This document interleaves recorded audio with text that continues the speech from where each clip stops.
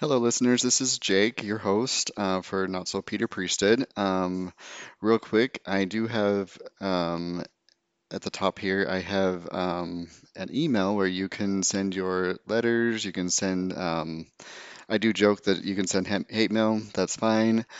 You can send really anything. I want to hear your stories. I want to start, if you want them read on the podcast, if you can let me know. This podcast is here for you to be a platform and to for your voices to be heard. And also, if you want to be a guest on there, you can let me know there, or you can find me on Instagram at Not So Peter Priesthood. Um, but I also wanted to recognize that this week's episode deviates a little bit from our normal topics of ex-Mormonism and kind of navigating that and deconstructing faith. And on September 20th, 2011, was the repeal of Don't Ask, Don't Tell, and Um, I have two very special guests who both served under Don't Ask, Don't Tell. Anne served under it for the very tail end of Don't Ask, Don't Tell, and my other guest, Dina, is she served most of her time in the military was under Don't Ask, Don't Tell. So she went through the whole thing from the beginning to the end of it, and they both helped create a group called GLASS, Gay, Lesbian, and Supporting Service Members, that was a huge milestone in the military and getting support for service members who are on the LGBTQ community and who can and helping us all navigate the social aspects of it, the legal aspects of it, the mental aspects, and just creating a support system, a built-in support system for those service members. And they will get into it more and tell you all about it. It's something that's huge for me. It was huge on my journey in coming out, and also I had just barely decided to leave the church, and then I joined the military, and it's all a huge part of my life. So I wanted to share this part of it and also recognize the those people that served under Don't Ask, Don't Tell, and the road that they paved for service members today that are able to serve openly and proudly. And that's something that was unheard of back just even 10 years ago, 10, 12 years ago. So um, it's very recent, and we still have a long way to go. But there's been a lot of stuff, a lot of changes and progress in that aspect. So I hope you enjoy the podcast, this episode. Um, and again, you can reach out to me anytime, and I hope you enjoy. Thank you.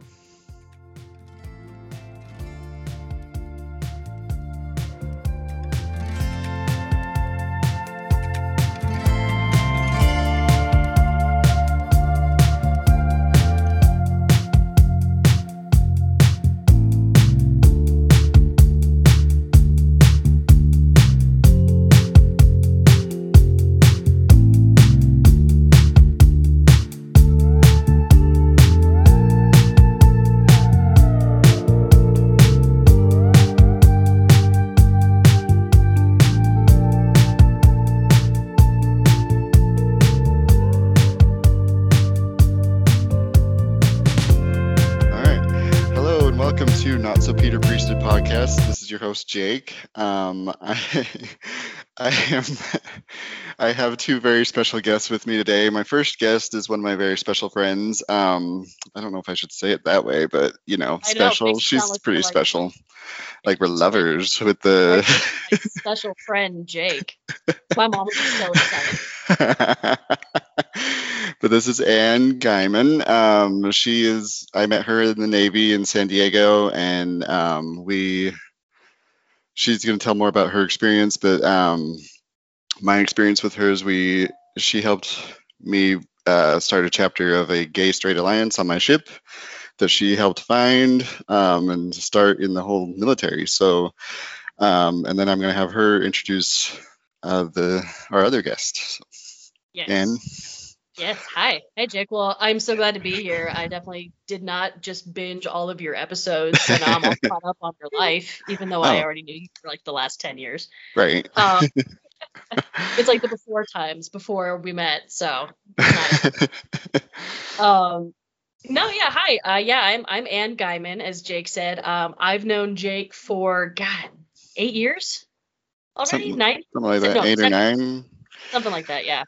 Yeah. When we were both active duty. And I'm joined today with my very special fucking mentor and Navy mom, Chief Dina Reese, who's a bosun mate chief. You're still active duty, yeah? I am. You're about to retire. Next few days, I am. That's awesome. And you've been in how many years now? I've been in 33 years, almost 34. Wow. Holy shit. Fantastic. Yeah, so good thing you can't see me because my voice sounds young, right? I mean, I feel like I have more gray hair than you do, Chief. You do. No, you got the record, you really do. It's right. You got more jacked up joints and back and all that I do. So it's more fun on active duty than you did, and I will pay for it eventually. So that's true. But you're in Virginia right now? I am. I'm in Norfolk, Virginia, getting ready to retire, head back to Chicago. Hell yeah. Nice. Yep. Nice. And I am here in Colorado, about an hour north of Jake in Fort Collins. So. Yep. Cool. So I guess you wanted us on the show because tomorrow is a very special anniversary for a lot of us. Yes. In the military. So we're not so this podcast is an ex-Mormon podcast, but we're taking a little break from that on this week. And we're probably, if we go over, I was going to say, like, we can go into a two-parter. We are here. This is special. So tomorrow is an anniversary of the repeal of Don't Ask, Don't Tell. So by the time this is aired on Wednesday, so it'll be like past it, but it's the same week. So we just wanted to recognize that, and Chief and Anne are both going to tell some experiences they had while serving under Don't Ask, Don't Tell, and also with like how it like the repeal of it and what that meant for you, and also we can get into glass if you want, and then yeah. Cool. All right. So where do you want to start? Well, maybe we could talk about what Don't Ask, Don't Tell is or was, and then since you've been in, because you were in before they even had Don't Ask, Don't Tell, right? Right. I was in, when I came in, I literally had to sign paperwork saying that not only had I never had a homosexual experience, but that I would never, or I would be kicked out. Wow. So that was like, it wasn't Don't Ask, Don't Tell. It was you tell, you're out, literally.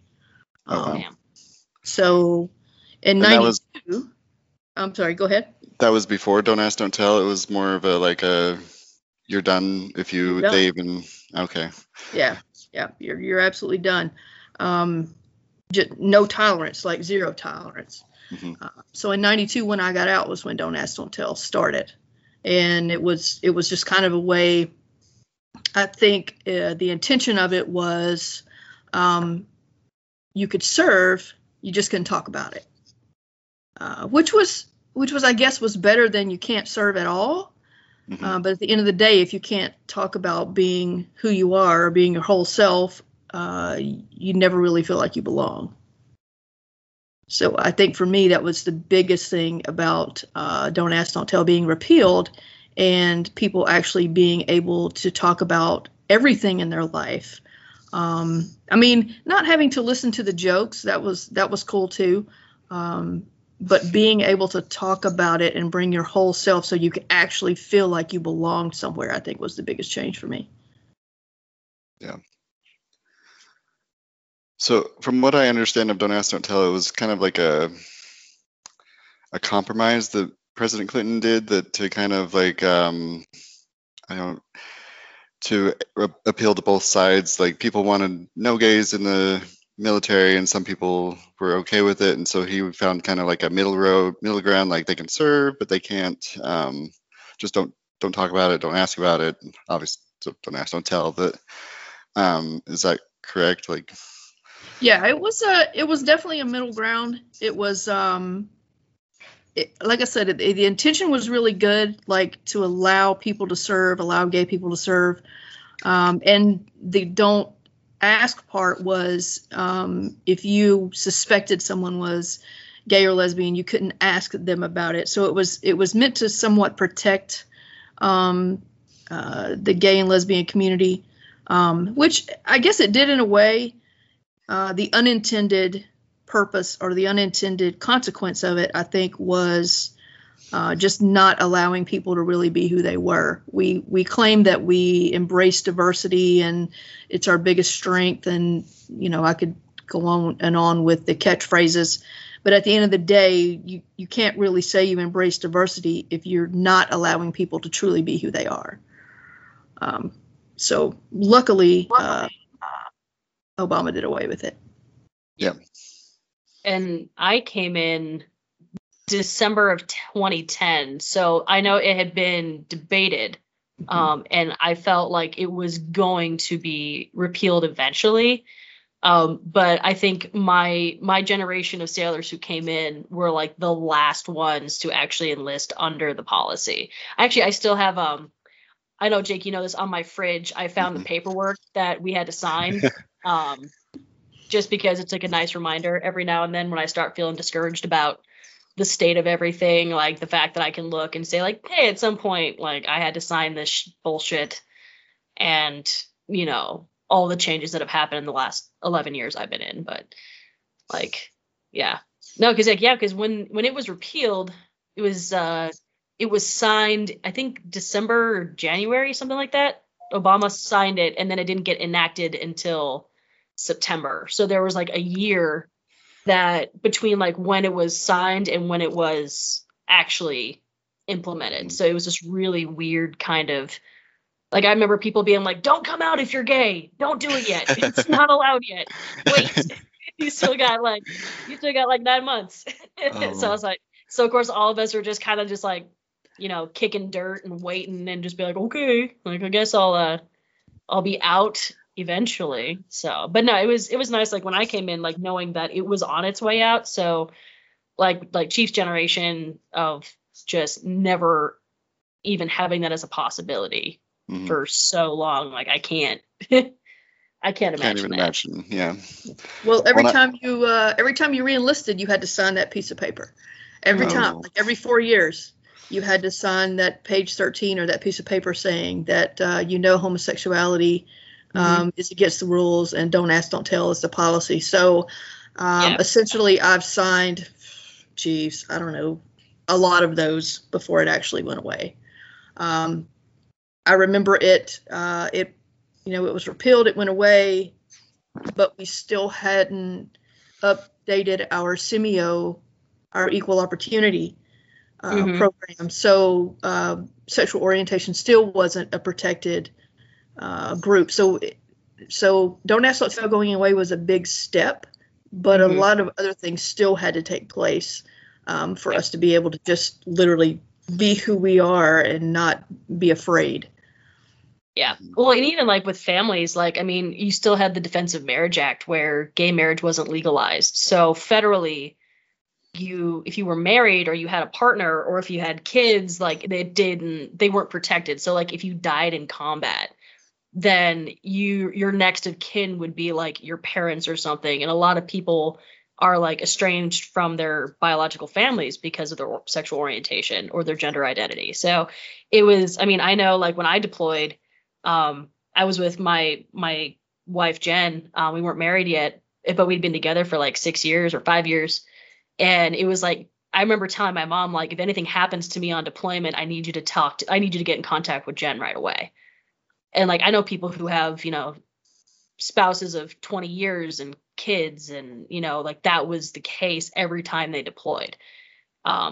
Just having and not being able to like make medical decisions. So like the Defense of Marriage Act got repealed, but it was still a state by state basis whether or not, like, if you were stationed in, say, Virginia, and gay marriage wasn't allowed in Virginia, then you were federally recognized for your marriage, but as soon as you stepped foot off base, your marriage wasn't legal anymore. So you have that problem of trying to figure out, like, hey, like, can I move my family with me? You know, are you protected in this state over this state? Like, how come I'm protected in California, but the same person, the same rate, the same job, the same situation isn't protected in Georgia? You know, so I mean, there's been a lot of steps to actually get us to quote unquote full equality. So and Don't Ask, Don't Tell was just the first step for that. So living in, I actually lived in Maryland. I worked at the Pentagon, so I worked in D.C. I got married while I was up there. We totally refused to live in Virginia because at the time it wasn't legal in Virginia. So I refused to pay taxes in a state that my marriage wasn't legal. So we got married on the steps of the Lincoln Memorial in Washington, D.C. We lived in Maryland, but we really had to question things like going home to see my family in Georgia. And my brother was like, well, I don't understand why this is such a big deal. I said, well, once we leave the state of Maryland and we hit the state of Virginia, our marriage is no longer legal. It's not legal in North Carolina and it's not legal in Georgia. So if we have an accident somewhere in Virginia, North Carolina, or Georgia, Kim's not even allowed in the emergency room with me. Yeah. So, you know, it's something to have to stop and think about. And he, you know, being a straight man, was like, I've never even had to worry about that. I was like, I know, but right now we have to think about all those things because it's not just automatic for us. Yeah. Thank goodness it is now, but at the time, you know, a lot of straight people that have straight privilege don't think about the things that we had to think about at the time. It was just a logistical nightmare. Yeah. Like, it was constant. Well, and that's originally why, like, the logistical part was originally why, like, I started Glass, like why I asked you to be my mentor with that. It was just because it was like, someone has had to figure this out. Someone has had to have figured out how to get benefits for your family, even though at that time, like, gay marriage wasn't allowed. We're protected under equal opportunity. We had just gotten the right to come out. And I'm like, there has to be someone like Chief who's been in for a long time, who's navigated the red tape to figure this out. And now that we have all these sailors who are able to come out, like, how can we turn this into an easy access resource for people? Yeah. Like, I want to read one of these things that we had assigned just to give, like, listeners, like, an idea of the bullshit. Like, every now and then, like, I'll show people this and they're just like, their jaw drops. They're like, you seriously signed this? I was like, oh yeah. And I was out when I joined the military. Like, I had to go back in a closet. Like, I was freeing out for a long time. And then my mom was like super concerned because, like, here's her little dykey daughter, like, running around. All of a sudden, like, joining the military, and she was like, are you sure this is a good idea? I don't know if that's going to work for you. But, you know, here we are 11 years later. So one of the things we had to sign is, a member may be separated for violations of laws or regulations regarding sexual conduct of members of the armed forces. For example, engaging or attempting to engage in a homosexual act or soliciting another to engage in such an act, for stating that he or she is homosexual or bisexual, or words to that effect, or for marrying or attempting to marry an individual of the same sex. And then they have that the member has engaged in, attempted to engage in, or solicited another to engage in homosexual act or acts, unless there are further findings made and approved in accordance with procedures set forth in such regulations, and that the member has demonstrated that, 1, such conduct is a departure from the member's usual and customary behavior. So basically, it was just that one time I was gay. Number 2, such conduct under all circumstances is unlikely to reoccur, like, it's only gay if it's underway. Number 3, such conduct was not accomplished by use of force, coercion, or intimidation. Number 4, Under the particular circumstances of the case, the member's continued presence in the armed forces is consistent with the interests of the armed forces in proper discipline, good order, and morale, and that the member does not have a propensity or intent to engage in homosexual acts. So that was the Wow. verbatim paperwork that our asses had to sign. And I remember being at MEPS. I remember sitting there and I'm signing all these forms like, yeah, I didn't do drugs, wink. You know, I didn't do any of this stuff. And then like, and I, you know, didn't bat an eye signing everything else. And then I got to this page and I just remember being like, here we go. Just, Oh God. you know, signed it, just signed it away, you know? You know, I came in, I joined, like, so I remember the repeal was it was enacted right when I was in boot camp in September. So I can remember our chief saying, okay, well, you know, nothing's different like from yesterday to today, but like you can now, if you're gay, you can talk about it, you know, that kind of thing. And so um and she went on a good she had a good speech about it, about the, you know, diversity, like what you're talking about, chief, and that we, but like I mean, I did MEPS and everything, and I probably signed it, didn't even notice it, but I was like, because I was still kind of like closeted and still very like, because I was a little baby gay, but I was still like, talk about being mentors. So I have Anne as my mentor, and then, you know, Chief is Anne's mentor. So it's kind of like I'm meeting my grandmother a mentor, I guess. So I've heard so much about you. So this is really cool for me. But I don't know, just hearing the varying levels of like how you're like, because for me, like I was just like, I didn't think about like I was so new to it that I was like, I was still getting over the idea that of coming out to my parents and like coming out to like the world, and then I was like I still had to like figure myself out, and then let alone thinking about like, what about gay marriage, what about insurance, and what about like maybe, you know, finding a partner and then being able to marry him, and then, you know, him not being able to like to be at my bedside if I'm sick or dying or whatever. And so those things like what you're talking about, like that never crossed my mind at the time. And so like but then Anne was one of the people that kind of brought that to my attention, and ever since then she lit like this activist fire in me, and I've just been kind of yeah, anyway. Yeah, well, she's good for those things, right? Yeah, like, she is. I was Good ideas, man. Yeah, you're definitely. I was still comfortable in my quietness, I guess, when Don't Ask, Don't Tell was repealed. People knew. I mean, you can't look at me and not know unless you're just completely clueless, which is fine.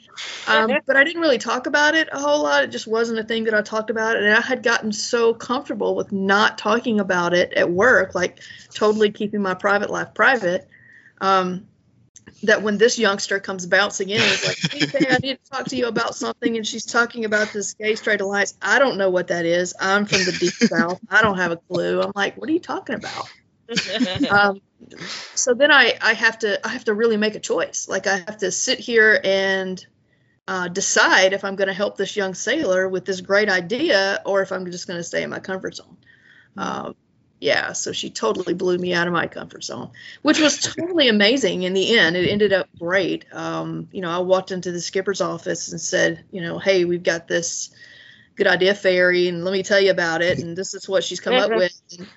And his only question was, you know, why didn't the staff think about it? I'm like, I don't know why the staff didn't think about it, because, I don't know, we're old. We don't think about stuff like this. I don't know.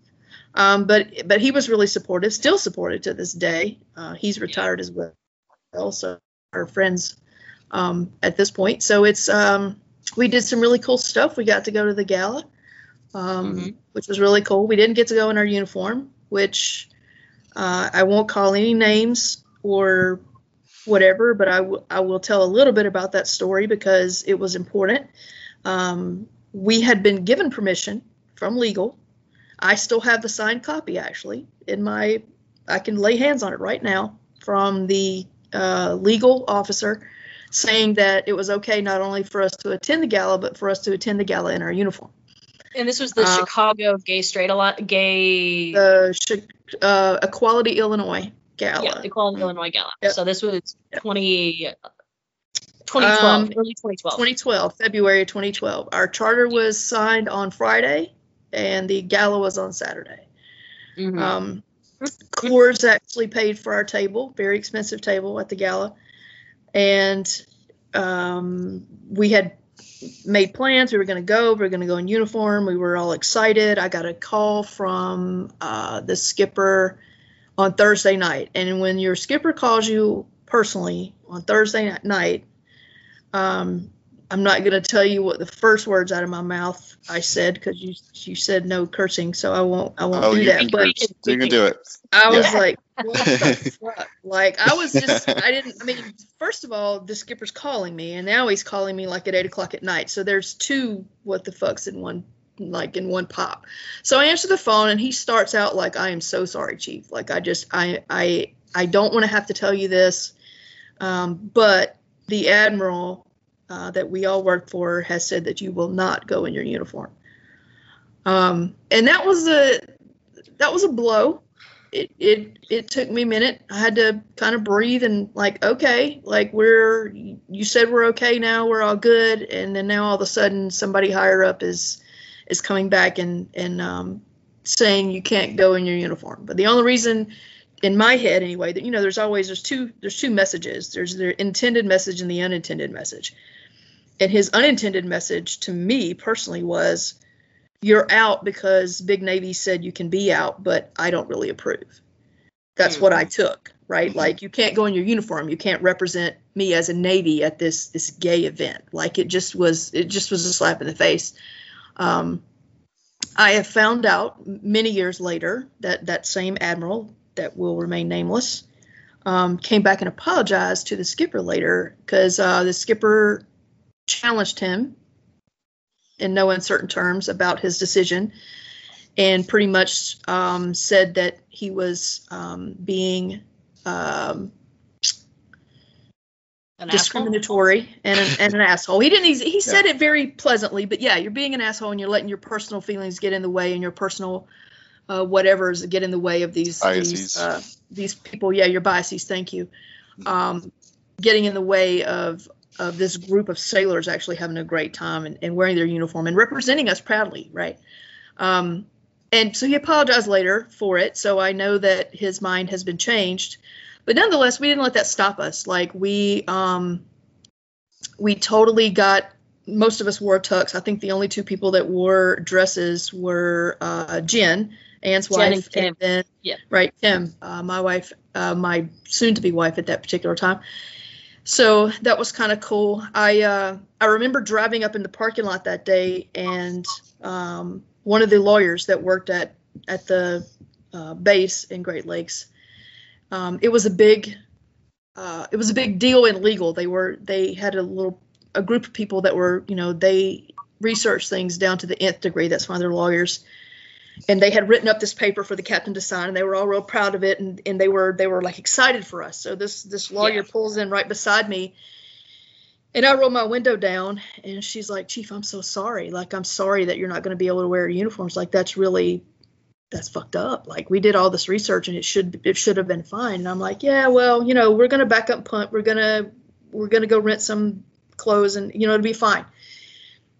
And then she says, well, I've got this really cool ball gown if you want to borrow it. And I just kind of look at her and like, do I look like I would fit into a ball gown? Right? And so we get a good laugh out of it. And she's like, okay, well, if anybody else wants to borrow the ball gown, let me know. And I was like, okay. And I'm still friends with her to this day. Like, that was just, I don't know, one of those things. But we had a blast. We just had, we were like the special table, talking about special people. We were totally the special table, right? We met people that I still keep in contact with, actually, that were kicked out because of being gay. We got to, I've got cool pictures with, like, I don't know, the mayor, I don't know, all these people that just like bombarded her. I didn't eat that night. I didn't eat at all.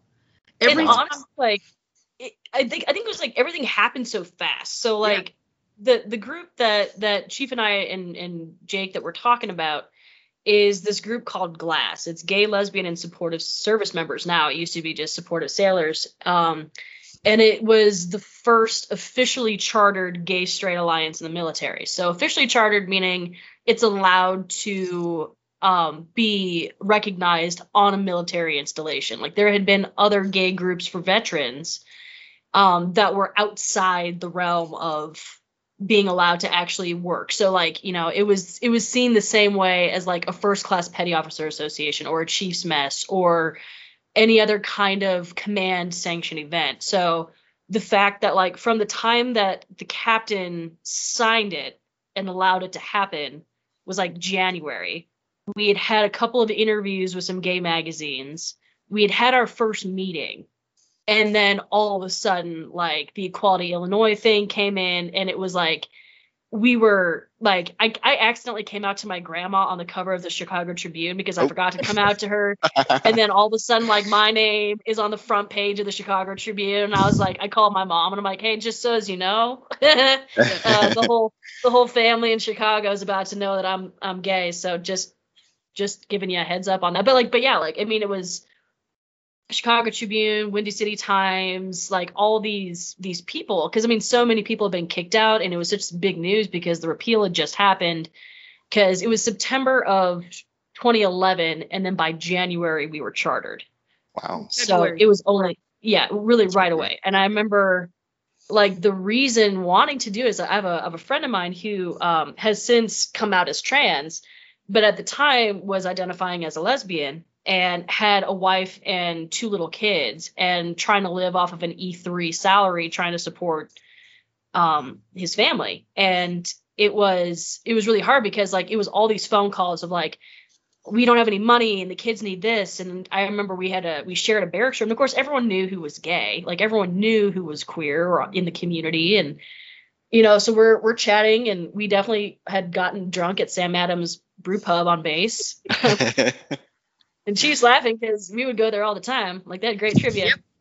But yeah, like I'd been out drinking and came back to my barracks, and damned if Duncan had just gotten off the phone with his wife and just super stressed out. And I was like, you know, indignant. I should really send a thank you letter to Jose Cuervo. And I was just like, oh, man, like I wish there was like a group or something that like we could ask like older gay people like how to get the benefits for everybody. And it was like a lightning bolt. Like there was like a silence after I said that. And I'm like, that would be a really good idea. And of course, like all the sailors who were like, we had all just got out of boot camp. Like we had literally been in less than a year at this point. And like, everyone was like, that would be great. Yeah, let me talk. So like Briscoe, we had like Greenwood, we had like all these people who were gay, we were doing other stuff on base. Like I was working with the sexual assault prevention. That's how I met Chief, doing like sapper stuff. We had other people working in different departments because we were all like finished school and we were waiting for orders for like a year. Thanks, Great Lakes. Yeah, so we kind of just talked about it. And I can't remember her name, but she was one of the counselors who was working with Sapper. And I had asked if she knew any gay people who'd be willing to be our mentors. And she kind of gave me a smile. She's like, I know one. It was either Amanda or it was Aaron. I think it was Amanda. And then she was like, yeah, like, you know, Chief. And I was like, yeah, no shit. But like, I couldn't just come up and be like, hey, Chief, I think you're gay. Do you want to be a mentor? Which eventually is what was happening. But yeah, so literally, and we had no documents to go off of. We had nothing that we could use as a framework to help design this. Because it's like, how do you design this group? What are the bylaws? What are the rules? How is it organized? Is it open to everybody? You can't have it not open to everybody because that's discriminatory, and that kind of defeats the whole fucking purpose. So, you know, so we're running around, we're talking to legal. Legal is like, what the fuck? You know, because it's also like we're not protected under equal opportunity. So like literally there's like no protection for us whatsoever. So I remember meeting up with you and Kim at Sam Adams, and I think Briscoe and Greenwood were with me. Can't remember. Not that first time. Not that first night. Yeah. So yeah, and we're just sitting there at this table drinking a beer, you know, talking about this idea, you know. And then eventually, like, I had worked with the captain before because, various groups around on base. I almost said campus. And he was great. Like, honestly, it was like the stars aligned. Like, everyone who was there to build this group, and everyone from legal to the captain to you to just the groundswell of interest on base, and just supportive straight sailors who were like, fuck yeah, this is awesome. They wanted to be a part of it. And yeah, just walking in the skipper's office, and he was just like, because we were nervous as all hell, and just being like, oh man, which you shouldn't have worried, because like Captain Littner is like the GOAT. Like, I mean, he's been one of the greatest captains I've ever had.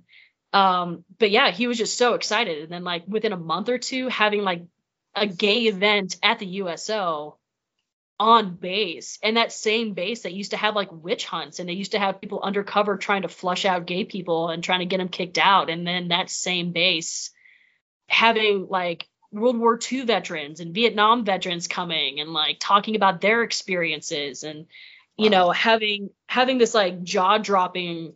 And of course at the time, like I'd only been in the closet like less than a year. Like, this was like, why the hell wouldn't you be out? Like, why the hell wouldn't you want to help other people? Because I was young and dumb and I didn't know how all this shit worked. You know what I mean? Like, I had this kind of experience where like I didn't realize what I was doing was like super ballsy. Like, an E3 nothing seaman sailor who's been in for less than a year, all of a sudden like, we should do this. I'm talking to the captain. Like, that doesn't happen. Like little baby sailors don't talk to like legal to start shit. Like, baby sailors don't start shit. Like, I'm glad you said that, because that's the point I was gonna make. Like, I can imagine like being an E3. Well, I kind of did that too, but like you did it from like like there was nothing, and then you were just like, hey, I got this idea, like the good idea fairy, like I'm just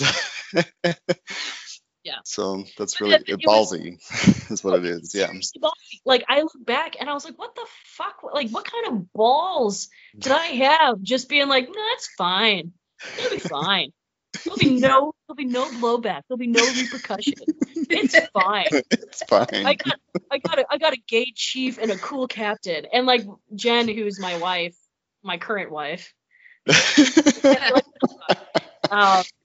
like, we had just started dating. Like, we had just met like in February. Like, I mean, we're talking like, March. Yeah, sorry, March, because I blew off our first date. She's here to correct me. But like, I mean, never like having to hide that relationship, never having to do that before, and like having her being supportive and being like, hey, listen, like, whatever you decide to do with this group, I'm here to back you up. I got your back. Like, whatever you want to do, I'm here for you. So like this whole stars alignment that happened, and then it just like exploded. Like, everyone was freaking out about it. And then I got transferred to San Diego for school, and Chief, you were still at Great Lakes. I was. And so after the Equality Illinois Gala, which was awesome, like, we had a great time. I think I still have the suit, even though I definitely don't fit in it anymore.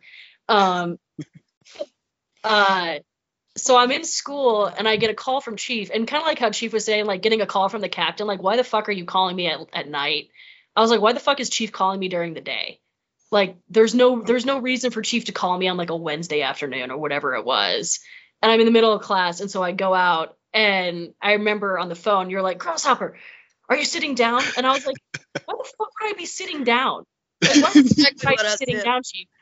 And I was like, you're like, sit the fuck down. I was like, okay, cool. And so I'm like standing up in the fucking break room.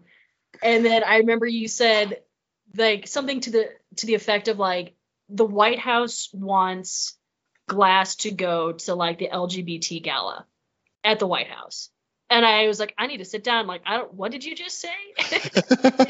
Chief was right. You should have been sitting down. Yeah. Yeah, so like I still don't know all the crazy that went on behind the scenes before you gave me that call. Like what happened with that? Like, so I had just finished teaching class, and I was sitting at the Full Moon restaurant eating breakfast, and I get a call from the XO, and I'm like, oh shit, why is the XO calling me?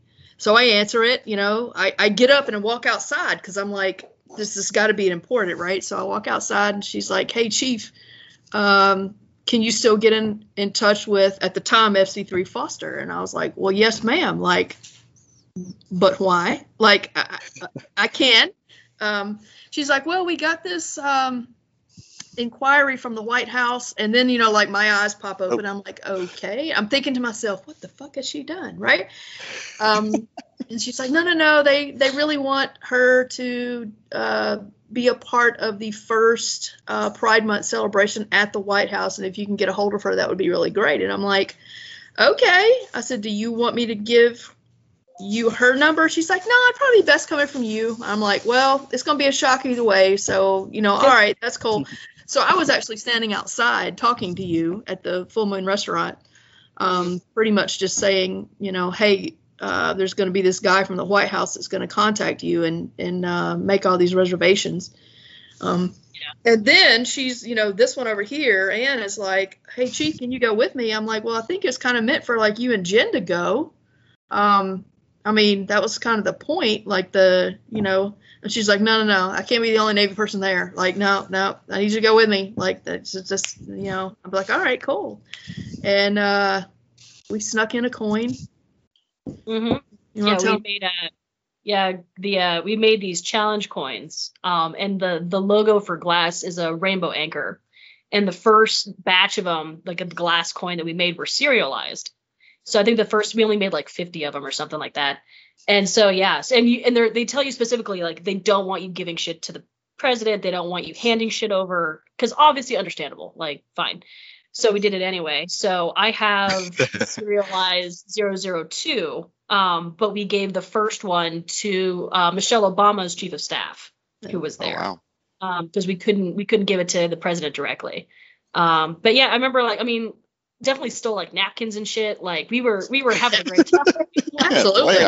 Come on. Oh my God. Yeah. Well, yeah. It's like, and it kind of hit me when I was there, because like Chief, and we're both in our dress whites, and I've got these like two little ribbons because I haven't been on a boat. I've been in for 5 minutes. Chief's got this like stack of ribbons and like in your chief outfit uniform, and I'm like, I feel like a baby. I was like, you were a baby. Like the looks I would get, people are like, what the fuck is this? Who are you? Like, why is she here? Because like, you're talking people who were like, had chained themselves to the White House fence. You're talking people who had, fought the good fight to get us where we were, and just having these, I mean, that was a great trip to DC too, just fun and anyway, but like, just having that experience of being there and being like, oh shit.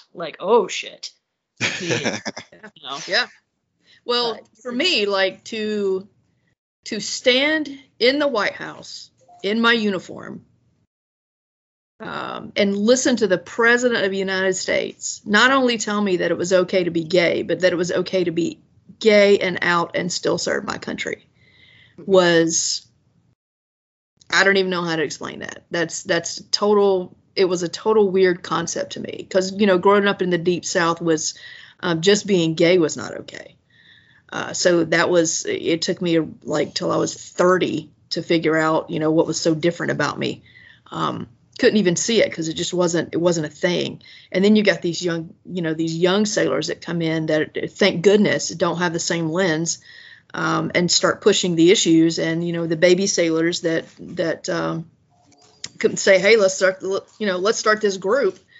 And then, I don't know, a few months later, you end up standing in the White House listening to the president, tell you that you're okay. That unintended message is that, you're okay. Now, I mean, I was a fan anyway, but after that, it was just, I don't know, it was really strange. And then we got to stand by the window and talk to, I don't even know who else we were talking to, and watch him, I think he took off on Marine One. He was going to Camp David or whatever, and we got to watch the helo take off. And it's just like, you sort of have to pinch yourself, like, are we really here? Is this really happening? Are we really actually doing this, or am I caught in some sort of weird dream? But we had a blast that weekend. That was fun. Yeah. Well, and also too, like, the thing with Glass, and even just with the changing, mentality in general, is it spreads really quick. Like, it's really like a popular group, and so it spread, and like that, like Jake, like that's how I met you. Mm-hmm. Was, do you want to tell about your Higgins story? Yeah. So I was also like a little baby sailor, and So I grew up Mormon, so kind of like the deep South kind of thing, where it's just it's like you're in the closet no matter what, and it takes a long time. Like I was nearly 30 when I came out to my parents, so I totally understand that, Dina. And I let's see, so I was at tech school in Pensacola, and that was my first little taste of like, ooh, I can be an out and proud gay man, and I went to the gay bars all the time. Well, gay bar. There was one, I think, Emerald City. I was there all the time. And then I fly to Idaho to see my parents before I go to get stationed in San Diego. And then I came out to my parents. That was anyway, dramatic story. But Listen to former podcasts on the yeah, listen to the backlog. Yeah, you can listen to the other episode if you want to hear it. But I got to San Diego and I got immediately flown out to my ship, and I didn't know, like they were already on deployment in the Gulf, so I didn't know anybody. I had my why can't I think of the word? The person that Sponsor. Sponsor, yeah. Sorry, it's been a while. But I had my sponsor. That's all I knew. And then my first class was really cool. And he was. I remember coming out to him and being like, "Hey, so I'm gay. Like, I don't know. Like, I don't know." He was like, "Oh, that's cool. Like, whatever. Like, we're totally chill about that right now. You know, like." And he's like, "If you need any support, let me know." And so then I just started cranking, so with the food services, and I was, you know how shitty that is. It was like I was in the dumps, like I was just feeling like shit, you know, just like here I am with like I just didn't got a taste of like the gay life, and here I'm like I'm in the Middle East, like dying of heat, don't know anybody, and I feel like I just can't really talk to anybody. And so then I took one night. I remember like I was serving with the officers, so I was like up there with the hoity-toities and making doing all their laundry, doing all their shit. It was awful. But I remember one night like I got to my rack, and I was like, there needs to be like a group. I need to like kind of like what Anne did. Like it was just like I need to have like a group of people that I can go to, you know, and like just some sort of support system that like, and I'm pretty sure I'm not the only one that's feeling this way. So and I could feel, you know, when you're on deployment, the morale is like, so you could feel it, because I was like, I got there right in the middle of their deployment, so it was just like like everybody was in the thick of it and just feeling the dumps of it. And so I wrote a letter, like I wish I had it. I'm sure I don't. Anyway, but I wrote a letter to the captain, like just this on this little paper, and I said, "Hey, this is what's going on." Like, and I filled the whole front and back thing of it, and I put it in her box. Nice. Like that night, and ships, you know, lights were out and everything. I remember walking up there and just putting it in there and being like, "Oh fuck, what did I just do?" Like, I'm like, and it's not like I don't ever see her. Like she's gonna know, and I put my name on it and everything. And I was like, I hope that doesn't backfire on me, you know, like. And I was like, also on the other hand was like, I was just like, is she even gonna like take it seriously, kind of thing. Like I'm a new sailor, and I didn't know, and she was actually just barely made captain, so she was I don't know, like nobody knew how she was going to act, you know. And so she had been the XO, but we didn't know how she was going to be as captain. And then a couple days, maybe even the next day, I was like doing dishes, and then she comes into the galley, the officer galley, and I was just like, "Hello, Captain." And she's like, "Oh, Taylor." She's like, "I got your letter and I'm looking into it." And I was like, "Oh, okay, thanks, ma'am." You know? Nice.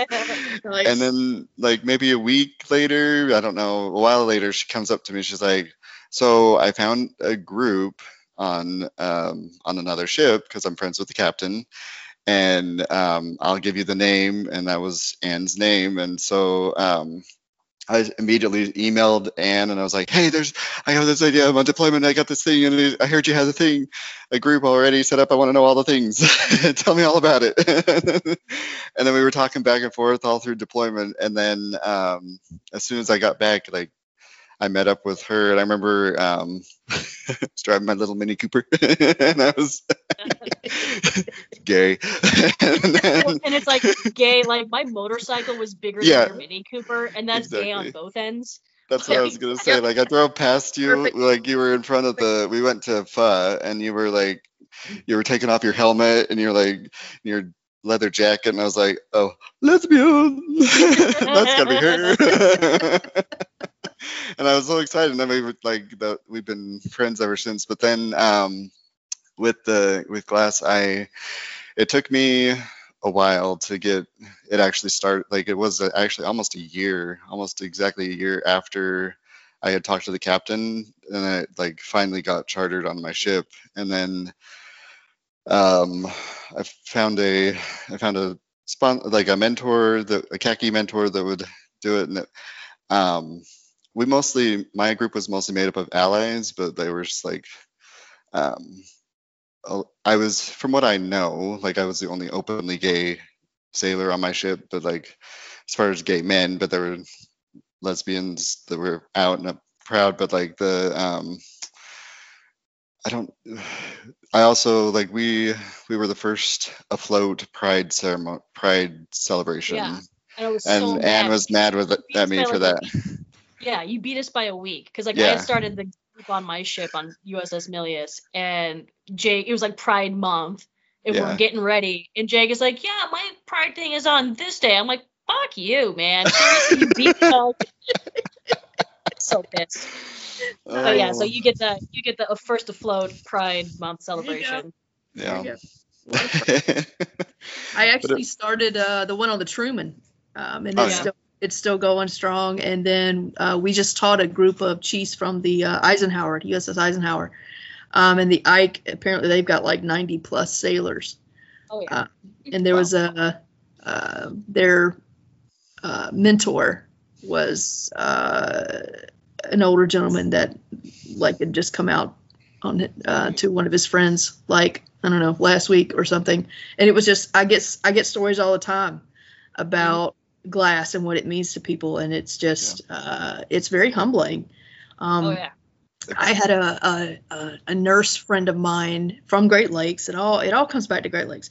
I had a nurse friend call me from Guantanamo, and she was at the hospital, remember? And she's like, I've got HM3 so and so here, and she's interested in starting a glass chapter, and yada yada yada. So I talked to this young baby sailor for a little while, and then get a hold of Anne, and we're like, hey, send me some more stuff because I have everything else on my computer at work, and I'm not at work.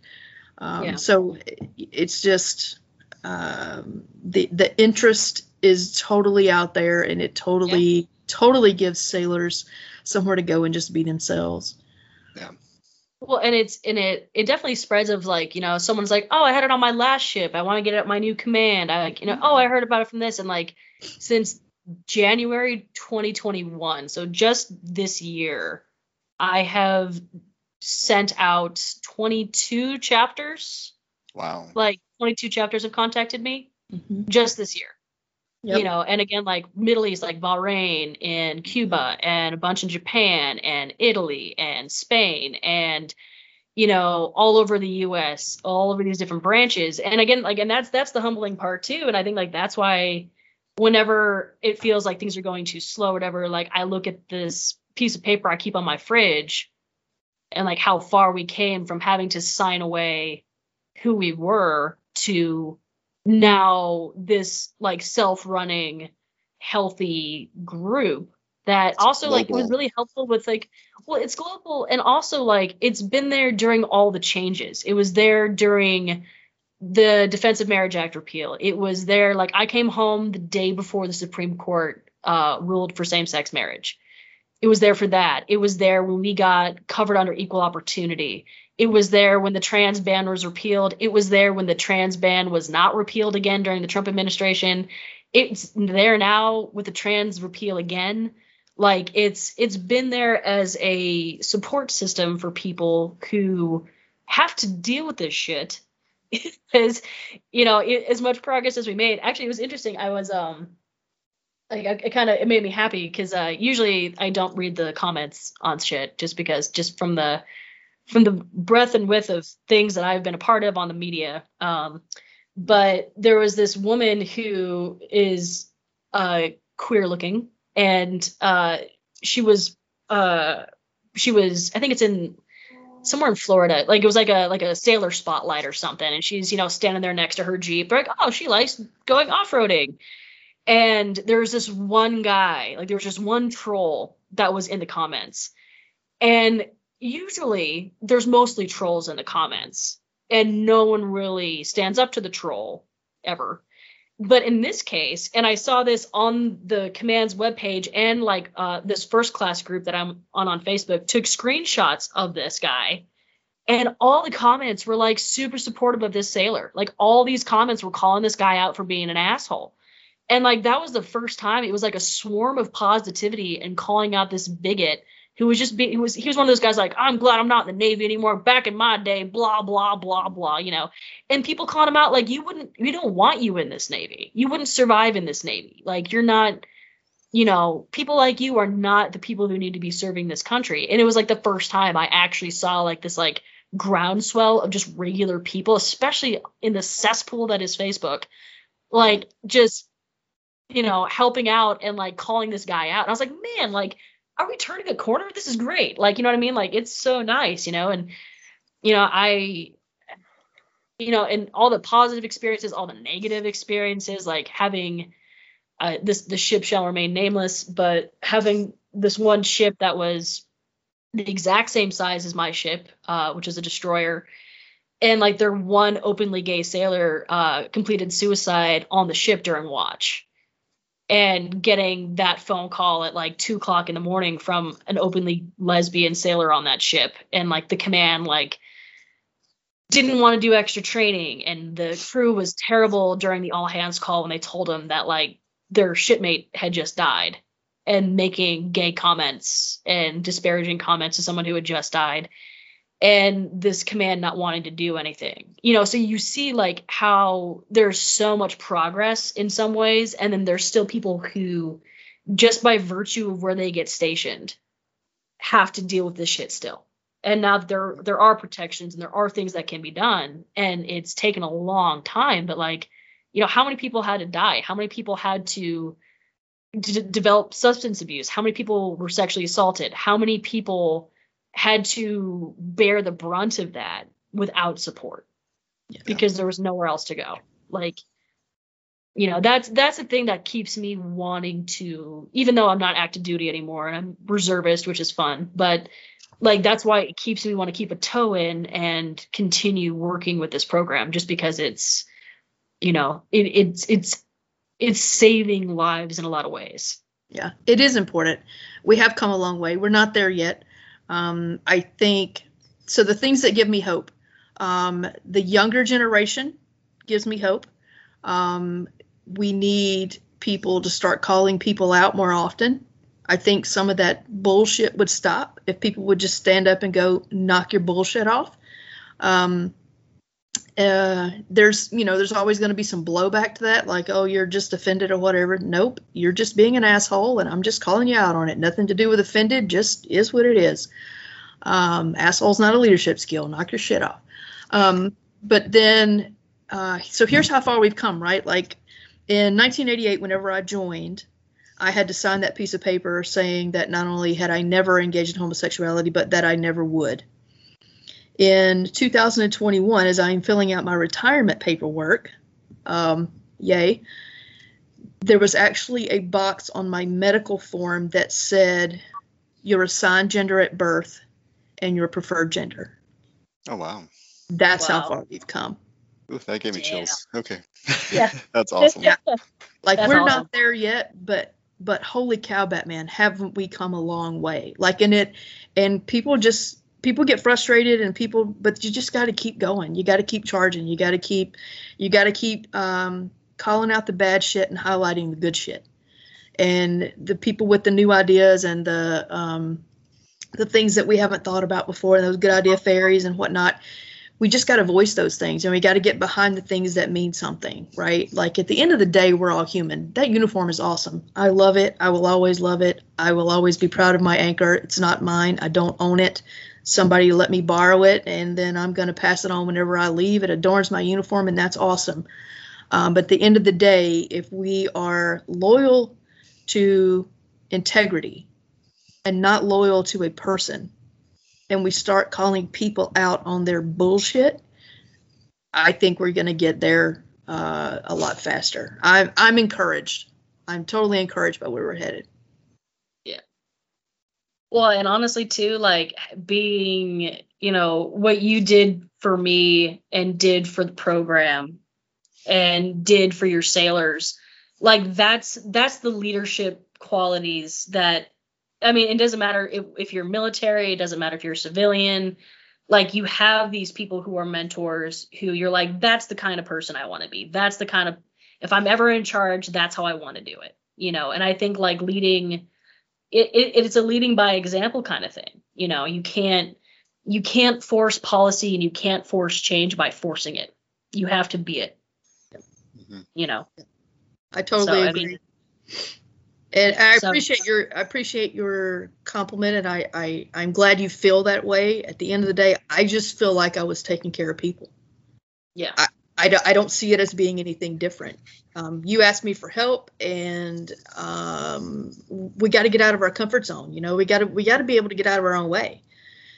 And I realized that's what I was doing. I was standing in my own way. And in helping you, I helped myself. So at the end of the day, we just got to be able to help each other. Absolutely. And then I get to help Jake, and Jake gets to blossom. There you go. Yeah. Well, and I was gonna say, so my command, the Higgins, was like the leadership was very supportive. Like so there was the captain that originally helped me get glass on the ship, and then the chiefs were all mostly supportive, but I got most of my support from the officers for some reason, but I mean, it's just kind of like not typical, I don't think. But what was I gonna, then I came to Denver and served in Buckley, and I tried to get it started here, and there was no interest. Like the khakis would not even, they were just like, and so when you say like get out of your own way, like I think they were just in their comfort zone, and like they were used to having, they'd been at the command for a while, and it's a very easy command, and you just like you kind of do it's shore duty, so you just kind of do your thing and you go home, like you just and them, and I don't think they wanted another thing, like another thing, no more, because we had a lot of little groups, here and there but not a lot of support even for them. So like the idea of creating another group, even though it was a really good idea, like it just never, I didn't get interest in it until I started talking to this Army. She was a equal opportunity. And it was right before I got out. So I was like, here's the stuff. So see if you can try it, like, so I just kind of hopefully passed that down. I don't know what happened with it, but my point was that like, it's just, like get like kind of to reiterate what you were saying, like that it's but it's not as like with leadership, it's being being in your comfort zone. You have to get out of that to actually make a difference. And I think that's what kind of Anne has helped me see, especially with like I talked about with the activist fire. Like I just kind of, because like for the longest time, for years, I'm just like in the closet and just kind of like, I'm just like trying to figure out myself, and then I have this lesbian telling me all this stuff like this is wrong, we got to do this, we got to get this is what's going on, and I'm just like, oh, that's fucked up, like all this stuff, and I'm just like, you're right, Ann, we got to fight the good, fight this shit. And then one experience that we had together too was the Pulse shooting. We were out on a hike. Anne and I and another friend of ours were on a hike, and just being able to have come together during that and have the support system during the tough times too. So it's that was very meaningful for me and for a lot of sailors to be able to turn to each other during those things. So Yeah, we were actually underway. We had, let's see, we were still in the Gulf. We were coming around, I think we were coming through the Straits, and we are getting ready to go into the Suez Canal whenever that happened. And we actually had 2 sailors that lost friends in the Pulse incident. And so we organized a wreath laying. Glass organized a wreath laying. They got a big wreath we pulled into Suda Bay, Greece. They got a wreath, and they stayed on the mess decks, and they had these little pieces of paper where people could either write messages to the people at Pulse. You could either you could do one of 2 things or both. You could send it actually to the club, or you could roll it up and put it in the wreath. And there were so many of both piles. There were messages that one of our sailors took back to the club, and then there were little pieces of paper stuck all in that wreath. And we actually got permission from the captain, and we slowed the ship to 2 knots and let those 2 sailors go out on the stern dock and lay that wreath in the ocean, in the Mediterranean. So that was a really, it was awful for everybody, but for those 2 sailors in particular. But the Navy stopped. Like we stopped the ship to 2 knots, and we recognized that moment. And yeah. And it's an aircraft carrier. Like, it's not like it's a small ship. Like, it's like the biggest ship we have. Like, yeah. You know, a city on the sea, and you're just like, we're gonna stop it. Yeah, no, it was pretty cool. The pictures that I have of that is just it's totally amazing. But everybody was on board, even the skipper. You know, I talked to him, and you don't just walk into that skipper's office like I did Captain Littler. But I got a chance to talk to him. Like, we had a small ceremony on the fantail after the wreath was laid in the ocean. We all went up to the fantail and had this small like ceremony, and even our chaplain at the time. I love me some chaplain dance. Like, we ended up in 3 different places at the same time, and he was all over it. He's like, "Yeah, Chief, I got it." I'm like, "All right, that's cool." So yeah, it was totally.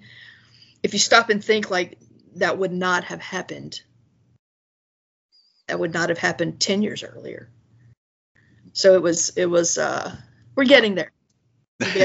We're on the right track. Well, and I remember, I don't know if you remember this, Chief, when we marched, because we do a lot of marching too. We do a lot of pride parades, which has been super fun. But I remember when we marched in the Chicago Pride Parade, and that's, there's 3 million people at that parade. Like, it's crazy. And we were marching behind the AVER, the American Veterans for Equal Rights, who were the gay veteran group that are amazing. And we were marching behind them, and we had our glass banner. And one of the things I remember most was you'd be marching, and then you would see these people who are at Pride, and everyone's having a great time at Pride. Everyone's, drinking and partying and having, being super, super fun and happy.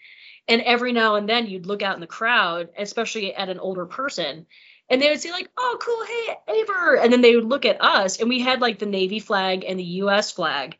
And it says, gay, lesbian supporting service members, Great Lakes, Illinois.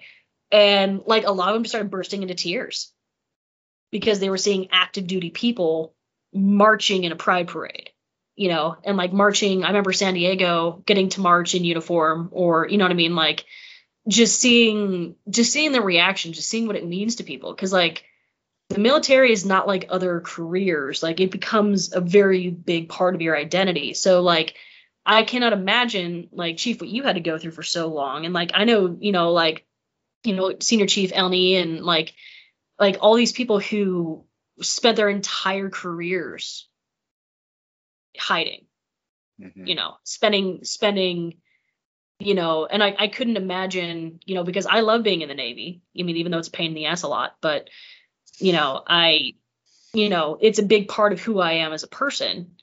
And so having to separate both of those, and now, like, my wife is able to come to holiday parties, and I talk openly about her. And, it's all these things that you take for granted until you start really learning the history that not very long ago,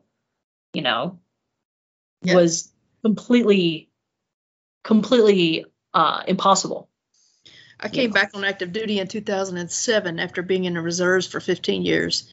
And a really good friend of mine who knew I was lesbian, we were talking something about Don't Ask, Don't Tell. I don't remember what started the conversation. I just remember her asking me, like sincerely asking me, why did you come back in? Like, why? Like, if you knew it was going to be this hard, like, why did you come back in? I said, and my response to her was simply, why do I have to choose? Can't I be gay and be a sailor? Like, being a sailor was the only thing that I was ever really good at. Like, can't I do both? Why can't I do both? And I guess she had never really thought about it that way. So she just kind of stopped and she's like, yeah, I don't have to choose. So I don't think you should have to choose either. I was like, exactly. But it wasn't until 4 years later that it was actually repealed. Yeah. So yeah, we've totally come a long way. Yeah, definitely. Yeah, and that gives me hope going forward for other things too. Yeah, it's perspective. Absolutely. Yeah. Because I mean, like Jake and I are really good friends with a trans former sailor. And all the bullshit he had to deal with. But by the time he left, he was able to wear the men's uniform. He hung out in male birthing. Like, and this was before the repeal happened, but it's like, you have all these really good sailors and these people who are really dedicated to what it means to be a sailor or a soldier or an airman, God forbid. And, because I like to shit on the Air Force. But I mean, like, you have these people who are very qualified, very passionate, very, very good at what they do. And they just, I mean, how many were kicked out? How many got bad discharges? How many were forced out? How many were threatened? I know a woman who, she came out to her husband, they got a divorce, and he threatened to take custody of he basically is like, give me custody of the kids or I'm telling your command that you're gay. Yeah.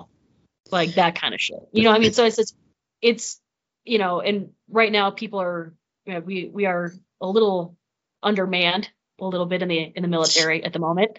Yeah. Not to go into any specifics, but like we are not in any position to forcibly kick out people who want to be here. There's enough people in the military who don't want to be there. Yeah, you're right.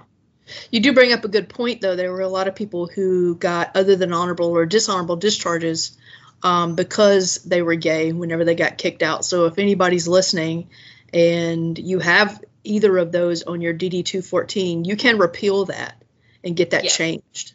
That's been a big deal for a lot of veterans to get that discharge type upgraded.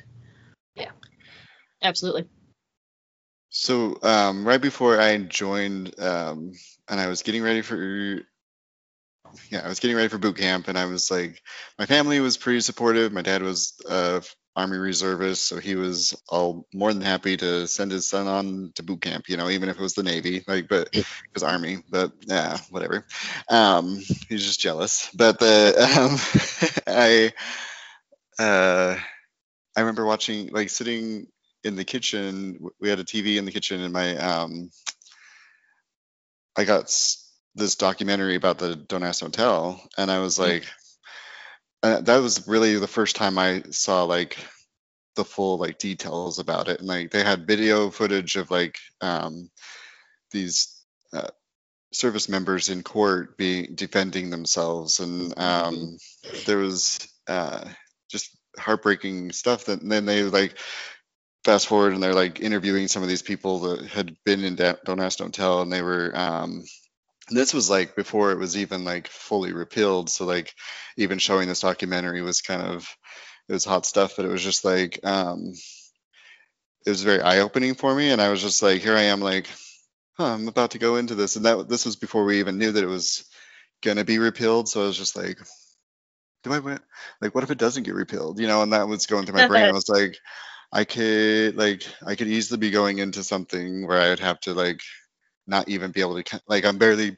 peeking out of the closet, and here I am gonna have to like shut the doors again, and I was just like, that went through my brain. I was just like, and then seeing, these experiences that these service members had, it was just, became a witch hunt. It was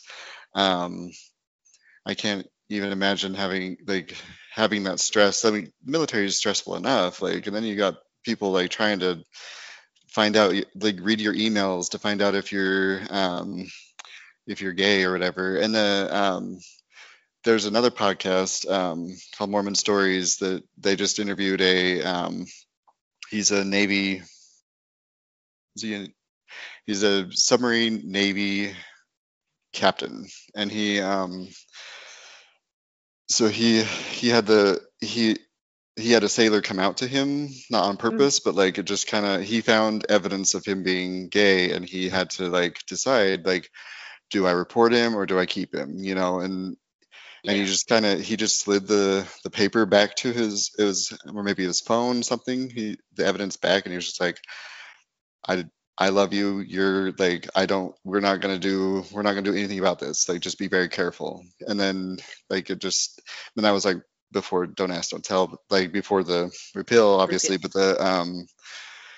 he later, like, that sailor ended up being a chief and being like doing all these great things in the Navy. So like, he was talking about how like he didn't know, like, what if he had kicked him out, and then like who knows what would have happened to him, and I think, and he mentions that he just saw that, like, he was like, I can either ruin this guy, his life, or I can value him as a sailor and, and show him the compassion. And then, and that's, being a true leader. And then he also he ended up having 2 gay sons, which is why he was on the podcast. And then they're Mormon and they ended up leaving the church. But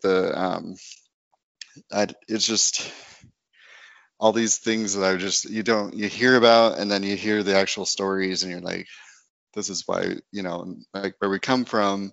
And I think the younger generation does have a lot of hope, but I think there is a lot of, like we were talking about a little bit, that it's kind of taken for granted, like what work has been like the road has been paved and everything, and it's hard not to get a little resentful of that, even though I didn't like take part in, I didn't, but like, it's just like you hear these younger, service members, and you're like, okay, wait, you got a pride ceremony, but like, think of why you were doing this, and it's just, and the people that got you here,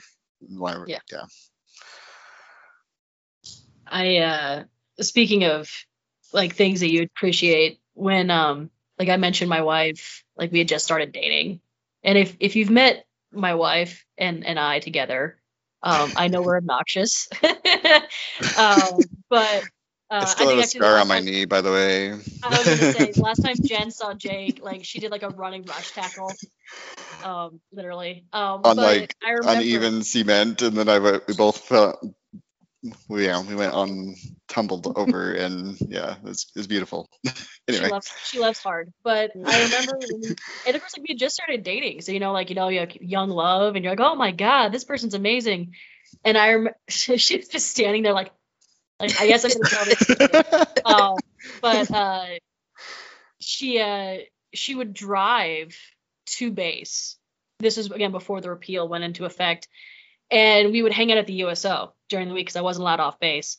And I remember we'd been dating just for a couple months, and I was just like, so like, how do I know how much you love me? And she looked me like no shit dead in the eye, and she's like, I'd be willing to drive like hours each way to not even be able to hold your hand. Oh, yep. Like, but that was it. I mean, I remember there was a 4th of July. Yeah, you are fucking smooth. She's been in this room the entire interview, and now her little head is just poking up. But I remember, like, there was a 4th of July thing at Great Lakes, and it was like big fireworks and food and music and this huge party. And it was like everyone else gets to cuddle, everyone else gets to have their person there and be affectionate.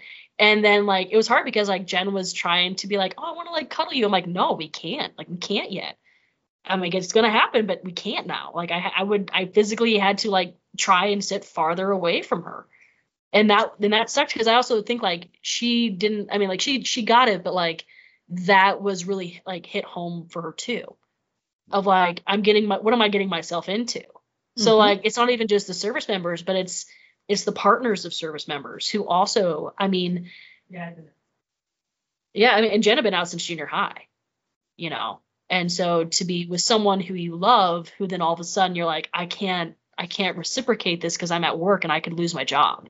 You know, like we have, you know, a couple friends like Senior Chief McKinney who, you know, she couldn't have her family on the pier when she got home because she couldn't risk her son running up to her and going, Mama, because people be like, why is this kid calling you mom? Who is that woman? You know, so how many goodbyes, how many hellos had to be done in a parking lot? Like, what does that do to the spouse? What does that do to the kids? You know, so I mean, there's all these other people who were affected by this, not just, you know, I mean, I remember my mom was terrified when I joined. Like, she was so scared for me, which is understandable. I mean, she knew that as a woman in the military, let alone a gay woman in the military, and she was just so afraid that someone was going to use my sexual orientation to be either physically or professionally, you know, do something. And literally, like, I remember the first time I heard the relief in her voice is when I told her that we were going to DC, that we were going to the White House. And like that was like the first time like she was able to like exhale because she was like, well, if the president says that it's okay, then, right, you know, then who can hurt her if the president says it's okay? Right. Yeah. You know, so it's that kind of shit too. So I mean, like, yeah, I mean, it's all these other people. I remember who was the RP, the civilian at Great Lakes, the older dude. Cannot remember his name. He was one Aaron. of the RP guys. First name was Aaron. Yeah. So he was a civilian.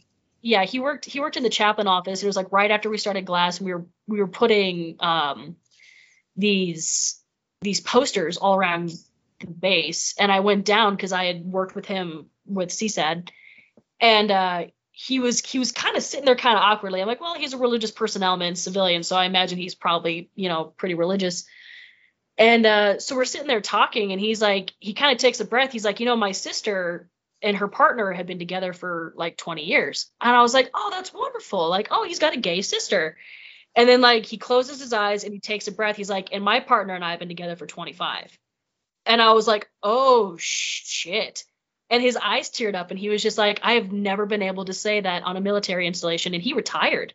Like, he had done a full, like, he was retired Navy. Wow. And that was the first time he was able to like vocalize that while on base.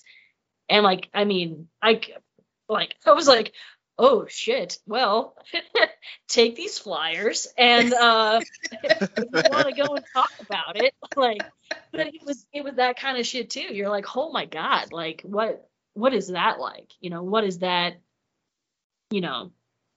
So yeah, so I mean, definitely, I mean, I'm proud of my military service, but this is the thing I'm the most proud of that I've done. That's awesome. Yeah, you've affected a whole, probably countless people. Probably never will know how many people. So it's yeah, you did good, Grasshopper. Oh. Well, it was definitely a team effort. It was not I might have had the aha idea fairy, but a lot of people put in a lot of work and put themselves out there. You know, you put yourself out there. Captain put himself out there. Like all the other sailors who helped me start it.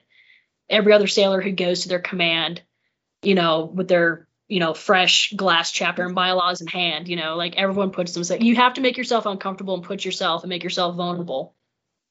You know. I do. Yes. All right. I'm gonna have to bail on you guys. No, this is good. Yeah, you got football. Yeah, and I got to actually muster for the reserves here in about 9 minutes. So that's okay. Yeah, no, this is perfect. Thank you so much. I'm honored to have both of you on here, and I'm glad you made the time to tell your experiences. It's been a pleasure talking to you, Dina. You too. Yeah. Nice to finally meet you, and I'm sure, you know, if you ever want to be on a podcast again, you can. You're more than welcome. No, this is great. Thank you for having us on, and thank you for starting your podcast and being willing to talk about this. Because again, this is a deviation from what your normal subject matter is, but it's still. I feel like it was a impactful part of your life too. Oh, for sure, and it was the journey after coming away from the church, and then like, you know, part of the journey of getting my self discovery, and so it's a huge part of that, and you helped me. You're that's why you have a special place in my heart. But Aw.